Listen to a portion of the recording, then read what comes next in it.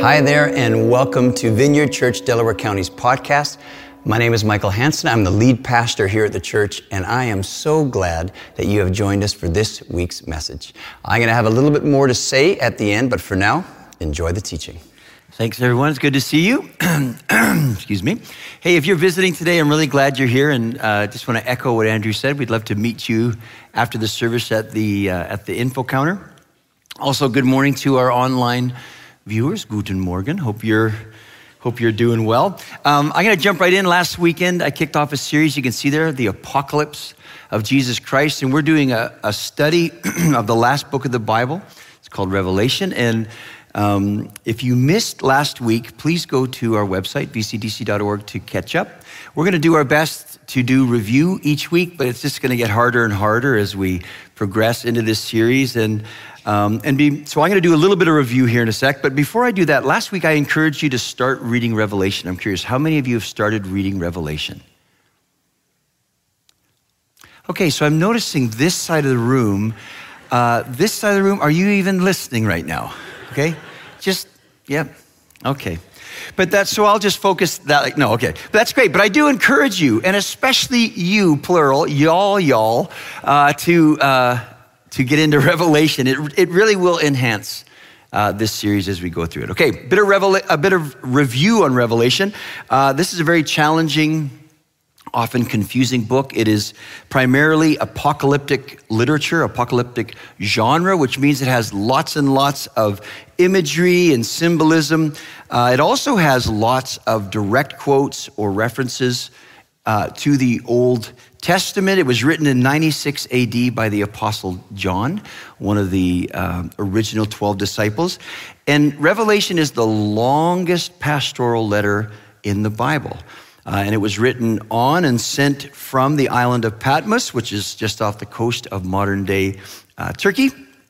And it was sent to 7 churches that John pastored on the mainland.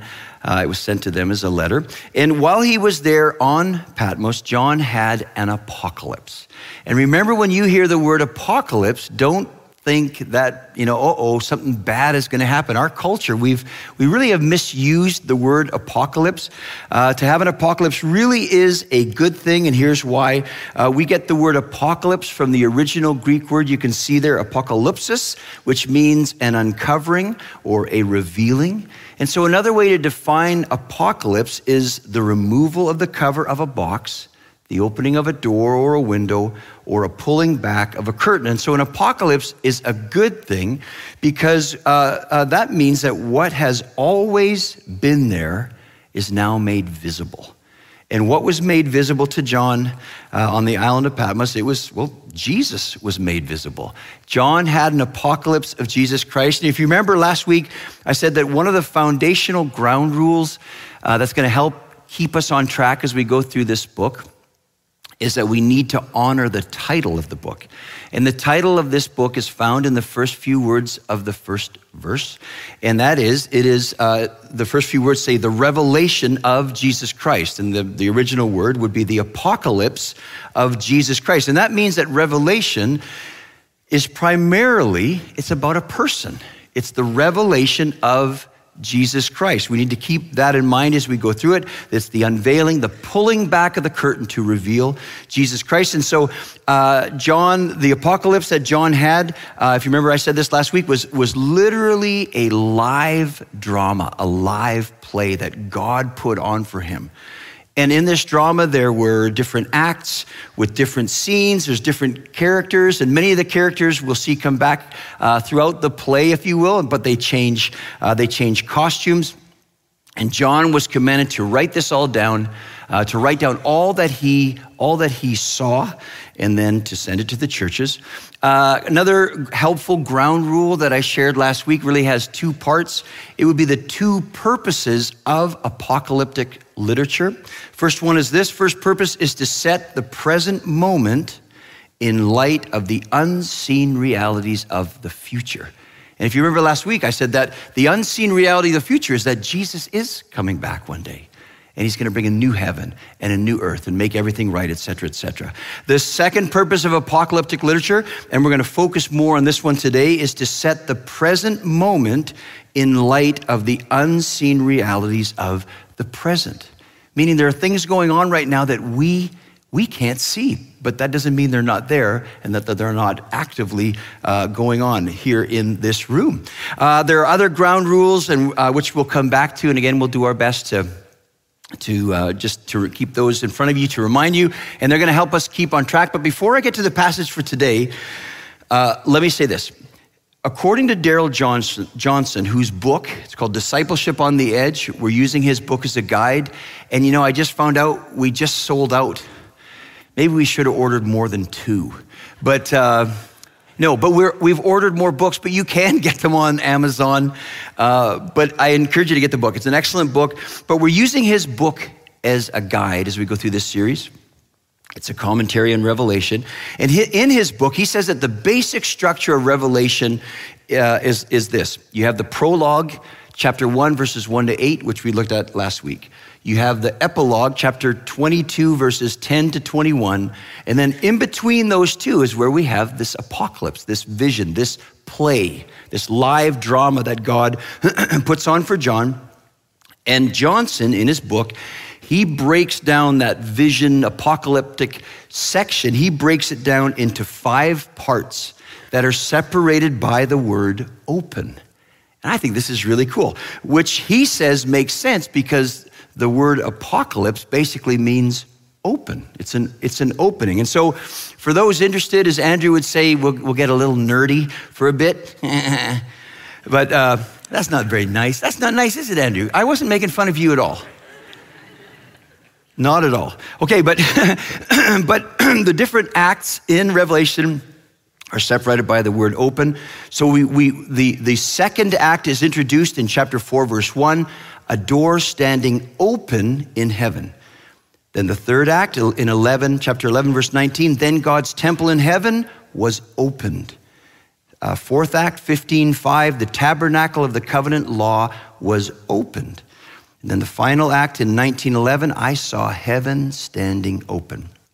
Now, that may or may not be interesting to you, but I say that to say, today we're moving out of the prologue and we're moving into the first act of this drama, of this play. And in this first act, we get to meet the main character of the book of Revelation. So before we get to that, let's pray, and then we'll jump in and continue this book of Revelation. So Lord, I thank you for a new day. I thank you for everyone in this room. I thank you for everyone joining us online. I thank you that what we're learning and what we'll continue to learn in this series in Revelation is that things are not always as they seem. And that there's a very real, very active presence beyond what we can see. And I just pray as Christians, as people who are curious about Christianity, would you continue to open our eyes to see you, to be more aware of what really is going on in our lives, in our world. But I just pray that today you would come and pull back the curtain.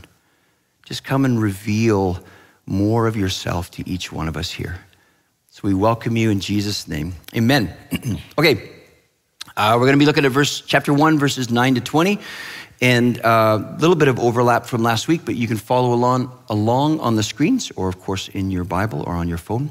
So let's read here. Verse 9, I, John, your brother and companion in the suffering and kingdom and patient endurance that are ours in Jesus, was on the island of Patmos because of the word of God and the testimony of Jesus. On the Lord's day I was in the Spirit, and I heard behind me a loud voice like a trumpet, which said, write on a scroll what you see and send it to the 7 churches, to Ephesus, Smyrna, Pergamum, Thyatira, Sardis, Philadelphia, and Laodicea. I turned around to see the voice that was speaking to me, and when I turned, I saw 7 golden lampstands. And in the middle of the lampstands was someone like a son of man, dressed in a robe reaching down to his feet and with a golden sash around his chest. The hair on his head was white like wool, as white as snow, and his eyes were like blazing fire. His feet were like bronze glowing in a furnace, and his voice was like the sound of rushing waters. In his right hand he held 7 stars, and coming out of his mouth was a sharp double-edged sword. His face was like the sun shining in all its brilliance. When I saw him, I fell at his feet as though dead. Then he placed his right hand on me and said, "Do not be afraid. I am the first and the last. I am the living one. I was dead, and now look, I am alive forever and ever. And I hold the keys of death and Hades. Write therefore what you have seen, what is now and what will take place later, the mystery of the 7 stars that you saw in my right hand and of the 7 golden lampstands is this.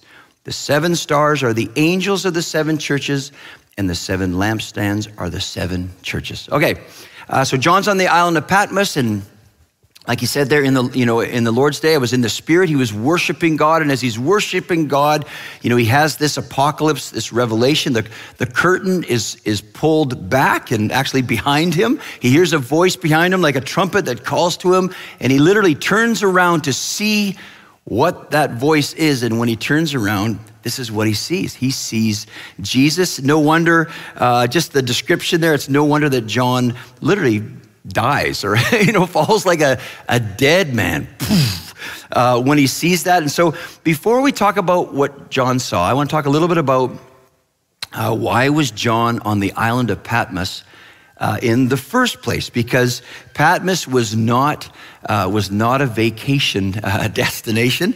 So the first point is John makes a choice. This will make sense a little bit here. John makes a choice. Okay, remember that in the first century, the superpower on planet Earth was not Canada, as some believe. History, but no, it was Rome. Rome was the superpower, and through incredible military strength, they basically ruled the known world. And if you rebelled, if you pushed back against Rome, they were quick to crush you. They were quick to come down on you. And so Patmos was a prison island. The Romans basically maintained this, again, off the coast of modern-day Turkey. This was an island where they would send criminals. And particularly, they would send troublemakers, criminals would be sent there. So think something like Guantanamo Bay, right? The place where they would send criminals. But then when you hear that, you go, well, wait a minute. What's John doing there then? Like if you're at all familiar with John, one of the original 12 disciples, his gospel really, the primary word that we find in his gospel is the word love. And you're like, wait a minute, how is this guy thrown into or sent to this prison island? Well, during the latter part of the first century, the emperor of Rome was a guy named Titus Flavius Domitianus. And history teaches that, like most dictators, Domitian was very insecure in his position. And so in an attempt to control the people and to, quote unquote, force their loyalty, he ordered that all the people should worship him as Domini e Deus, which means Lord and God, right? So that meant that, all around Rome, temples would be built to honor the emperors. And in a city, if you're trying to, get in the good books of the emperor, you would build one of these temples, in honor of the emperor. And then what Domitian said is he ordered citizens to go to one of those temples, and I don't know how many times or how often they had to do this, but they were ordered to go there. They would take a pinch of incense, throw it on a burning altar, and they would have to say these words, Kaiser Kyrios, which means Caesar is Lord. Okay, I think this is super interesting, and this is even more amazing. This is what he told them to do, but then he said, but basically you can believe anything else that you wanted.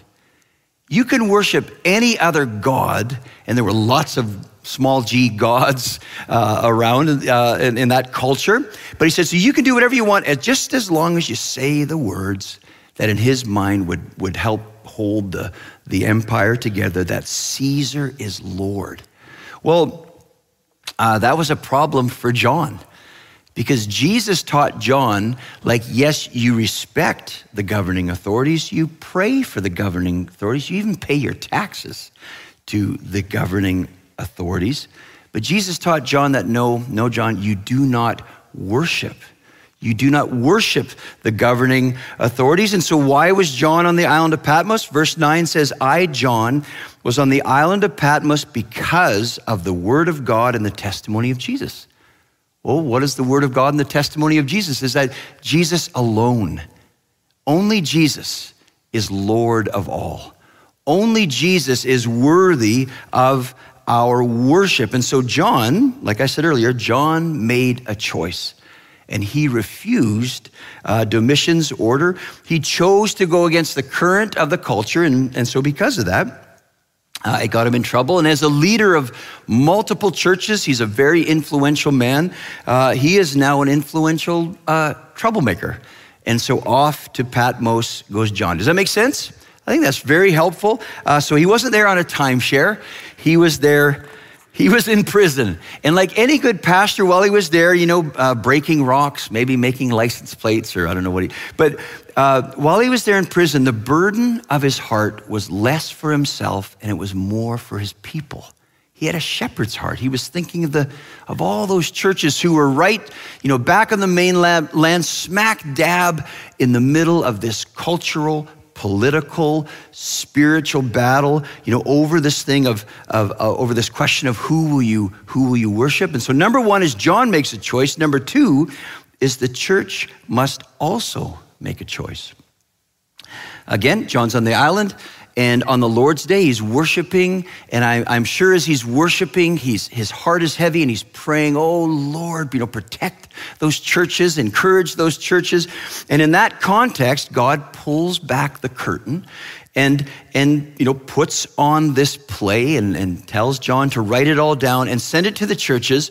And basically, this long pastoral letter is meant to be a letter of encouragement to the churches that are in this challenging place. And so John starts the letter in verse 9. He says, I, John, your brother and companion in the suffering and kingdom and patient endurance that are ours in Jesus. Now, when I look at that, I think that is so pastoral. Like there's so much kindness in that introduction. He basically starts this letter with an acknowledgement of the common struggle that exists in their lives because they belong to Jesus, right? They're in this common struggle, this, the suffering that they're going through because they wanted to be faithful to Jesus. They wanted to be faithfully follow Jesus. And this verse is really helpful for us as we maneuver the rest of the book, especially we get into some of the bizarre imagery of Revelation. It's so helpful to keep this reminder as a backdrop that this letter was written, the letter of Revelation was written to encourage Christians who are under pressure to compromise their faith. It's a letter written to Christians who are under pressure to compromise their allegiance to Jesus alone as Lord of their lives. Darrell Johnson in his book says this, some of the people to whom John wrote understood this pressure and were resisting it. Some of them were not aware of the pressure because they were just going with the flow of the culture and they were losing out spiritually. So John writes to both types of people. He writes to encourage those who are resisting, and he writes to wake up those who have gone asleep as they flow with the culture. Now, here's a place, if you were here last week, here's a place in Revelation where we can accurately pull Revelation into our current time. And what I mean is this. Just like the church in the first century, would you not agree that today, in the 21st century, we experience the same pressure? Would you agree?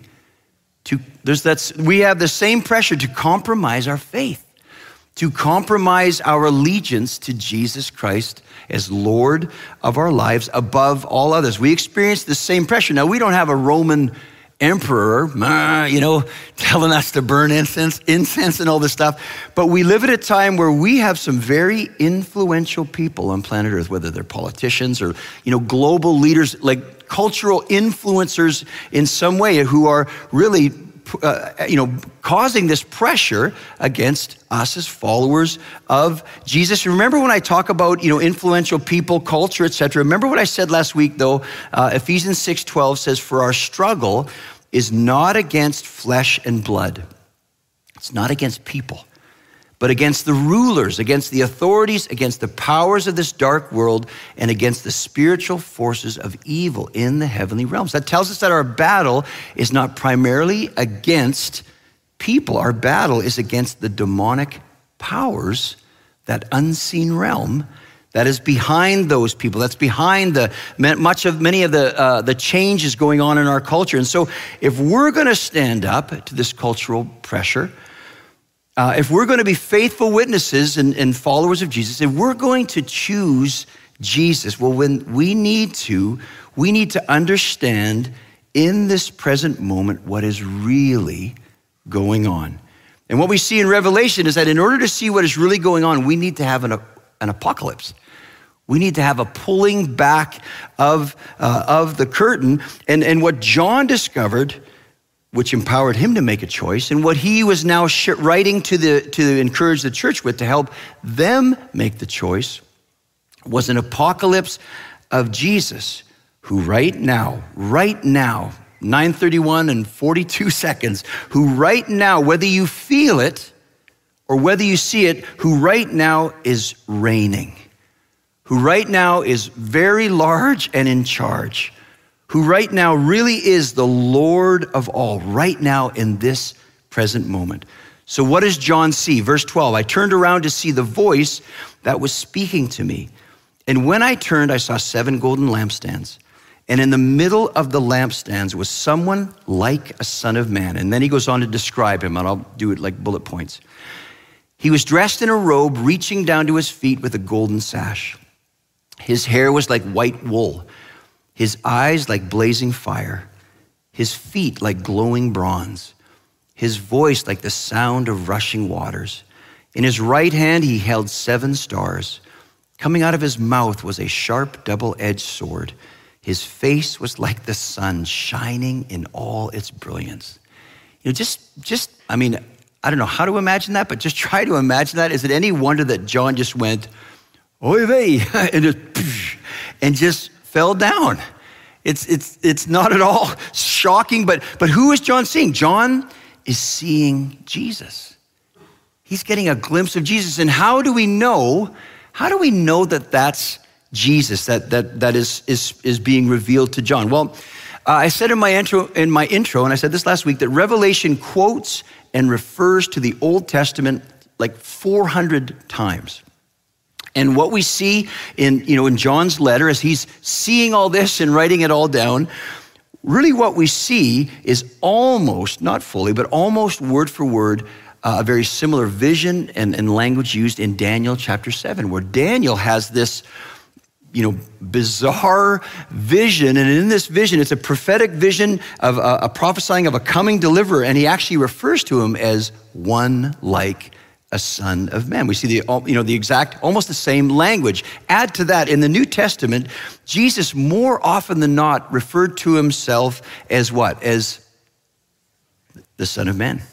10 points. As the Son of Man. And then add to that what Jesus says in Revelation right after John collapses. It says, then he placed his right hand to me and said, do not be afraid. I am the first and the last. I am the living one. I was dead, and now look, I am alive forever and ever. And I hold the keys of death and Hades. Now, I've been reading the Bible since I was a boy, and I'm like, okay, if that isn't a description of Jesus, I don't know who that is. I mean, to say that he's the first and last, he's the eternal one, he's the living one, who was dead. He died on the cross. But then 3 days later, he came back to life, and he came back to live forever and ever. And he didn't just kind of sneak his way out of death. No, Jesus stood up and crushed death.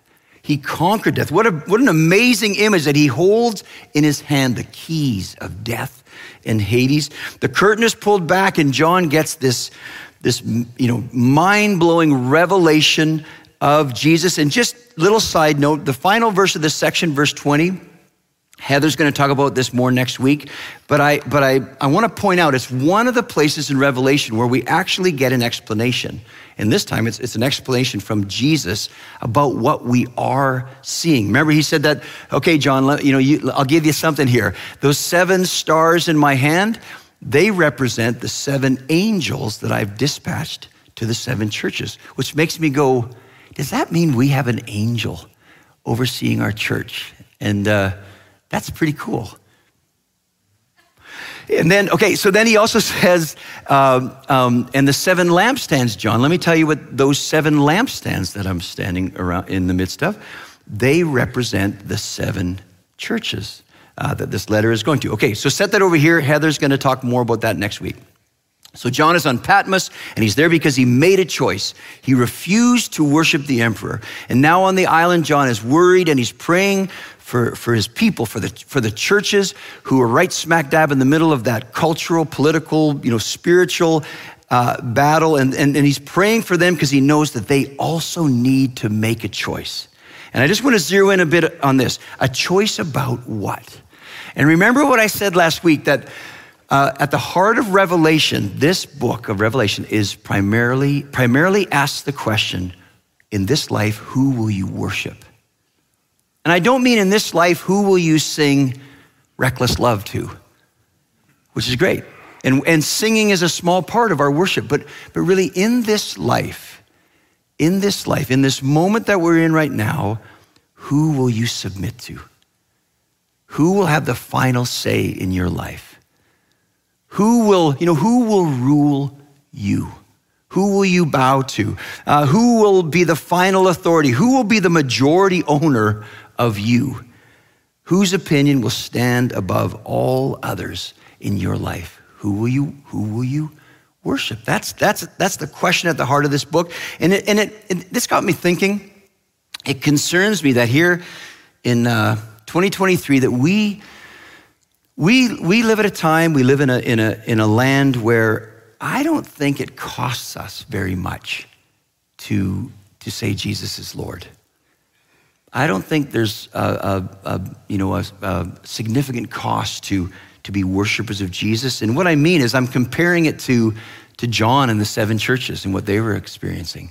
Like for us, this whole thing of who will you worship, it's not really the dividing line, right? It doesn't have the same consequences or need the same level of conviction as it did for John and for the 7 churches. And so I wonder if, for us today, living in a time where the battle, this spiritual pressure, it isn't as obvious as it was for John and the 7 churches. Like the police aren't pulling up out front and they're going to throw us all in jail, send us all off to Patmos because we're here worshiping God. Like that's not the reality for us. And so I wonder if unknowingly in this present moment, we have been lulled into the very compromise that Domitian was really, trying to accomplish, or really the enemy through Domitian. And what I mean is this, a compromise that says that my faith is more of a buffet faith, where basically I make the decisions and I choose what I want and what I don't want. And I choose what I need and what I don't need. And as long as hopefully this makes sense, and as long as I appease God, as long as I throw a little bit of incense on the altar once a week, well, then I can basically do whatever I want. And now that may or may not be accurate in your life, but I think that's accurate to the pressure of our culture for us to compromise our faith, that it wouldn't rule us, it would just be an addition to us. And so just like the church in John's day, we also need to make a church. And so we also need to make a choice. I'm just amusing myself. We also need to make a choice. And so let me end with this. What did God give John? And what did John then give to the churches to encourage and help him, to encourage and help them, and so to encourage and help us to choose Jesus as Lord? Well, here's the third point, and this sort of answers the question. Seeing Jesus makes all the difference. And it's interesting to me and really comforting to me that the very first words, Act 1, Scene 1, enter Jesus, stage left, that the very first words of Jesus as he steps onto the stage isn't bow down and worship me. That's not what he says. He says, hey, John, don't be afraid. Isn't that amazing? This awesome, way bigger than anything the Avengers could, like just this, and his first thing is to comfort John. Oh, okay, we'll get you some other pants, but, oh no, Sandy, I think my outside voice, but that it's comfort. And, but just think of just think of how comforting that would have been to these churches, right? Jesus shows up and, excuse me, and the way he's dressed and where he's standing, it doesn't mean a ton to us, but it does to them. And what I mean is it's really Old Testament temple language. Jesus showing up in a long robe, that they would have gone, oh, that's a priestly robe. Jesus standing in the midst of the 7 lampstands. You're going, oh, remember the lampstand out front of the Holy of Holies? Like this is very priestly and very high priestly. And that high priest steps up and his first words are, don't be afraid. And then what does Jesus do to support his command to not be afraid? And this is where one of those ground rules I said earlier, we see it in action. Remember, one of the purposes of apocalyptic literature is to set the present moment in light of the unseen realities of the present, right? So like to make visible what has always been there. Listen to what Johnson says. He says, it turns out that the greatest unseen reality of the present is a person. The greatest unseen reality of the present right now is the incarnate God with us, crucified, risen, ascended, and coming Jesus of Nazareth. And John would say that unless we believe this, we haven't got a clue about what is going on in our world right now. Right? The greatest unseen reality of the present. So just to see if this makes sense. So John, he's going through a hard time. He's sweating, he's breaking rocks. He feels like, man, I've been serving God, faithfully, and I've been doing all this. I even wrote a book for him. But it's like he's going through all this, and in his world, his reality in his mind is, I'm on this lousy island breaking rocks. And Jesus says, actually, John, no, that's not true. Like, yes, that's true. But let me show you the greatest unseen reality of where you are right now. And he pulls back the curtain and John realizes, yeah, I'm standing on Patmos, but I'm also standing in the very glorious presence of God himself in that moment. And then God, graciously also helps John discover that, hey, John, I know you're worried. I know you're really worried about those churches, but I want to show you the reality of how close I am to those churches. Verse 12, it says, and when I, John, turned, I saw 7 golden lampstands, and in the middle of the lampstands was someone like a son of man. What did the 7 lampstands represent? The 7 churches. Jesus is revealing to John, right, and consequently to those churches that, hey, John, understand, I'm not just up in heaven, hovering, looking down at those churches. I'm not just on the outside looking into the window at those churches. What he's saying is, John, I'm in the middle of the lampstands, right? Like I am right in the middle of all the anxiety, all the fear, all the worry, all the pressure. I am right in the middle. And this is a biblical principle that we need to really grab a hold of, that there's this theme all throughout the Bible that God, you see, and all throughout life, that it seems like he rarely pulls you out of the situation. But the way that he encourages you is he shows you, he gives you an apocalypse. He makes you aware that he actually is with you in the situation.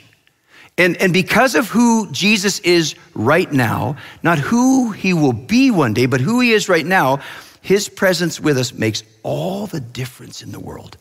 Like, I would just love right now, and like if suddenly, this invisible curtain was pulled back and there was just Jesus shone as brilliant as the sun. Like, do you think that would have some impact on you if you saw that? Right? I think it would be a room of dead people. And online, you'd probably blow your Wi-Fi. Sorry, but just imagine that. So I want to invite you into something. Just like let's read this together. Let's imagine Jesus pulls back the curtain and he says this to us. Read this with me. Right? Okay, here we go. Do not be afraid. I am the first and the last. I am the living one. I was dead, and now look, I am alive forever and ever, and I hold the keys of death and Hades. Like, to choose Jesus in your present moment, what do you need? And what John is teaching us here, or what Jesus is teaching us, is that, do you need your problem solved? Well, that would be awesome. But no, there's a deeper need. Do you need your questions answered? That would be awesome. But there's an even deeper need. Do you need your desires fulfilled? No, there's an even deeper need. What will help you, what will help me choose Jesus, what will keep us in this life? Who knows where this world and our culture is going? What will keep us from compromising our faith is to see Jesus right in the middle of every situation we go through, very present and very victorious and reigning. And notice that in John's situation, it doesn't say I had this revelation of Jesus and the next day I got my release papers. He's still on Patmos, right? Listen to this quote. Revelation wants us to take its world to be even more real than the one we commonly refer to as the real world. In fact, Revelation is out to undermine our confidence in the evidence of our own eyes. Why don't we have the worship team come back? Listen to that. I'll end with this. What I'm saying in that quote and really trying to focus in on today is that we need to remember that one of the foundations of our faith has to do with our sight, has to do with our eyes. If we're going to be followers of Jesus, if we're going to choose Jesus, 2 Corinthians 5:7 says, for we live by faith and not by sight. Or I like the way the Message puts it. It's what we trust in but don't yet see that keeps us going. And my prayer for us today as we go back into worship, why don't we stand up? As we go back into worship, is that we would, join John in that place of worship, and that we would have a revelation. We would have an apocalypse today, that we would see Jesus much clearer. Well, thanks so much for joining us today. I hope that what you heard has encouraged you in your walk with Jesus. For more information and to contact us, go to vcdc.org. Well, bless you. Have a wonderful week.